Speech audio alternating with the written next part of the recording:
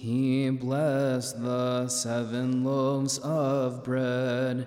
He filled 4,000 men. 7 baskets were filled with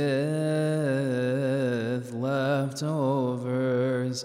Blessed be the Father, and the Son, and the Holy Spirit, the perfect Trinity. We worship Him and glorify Him.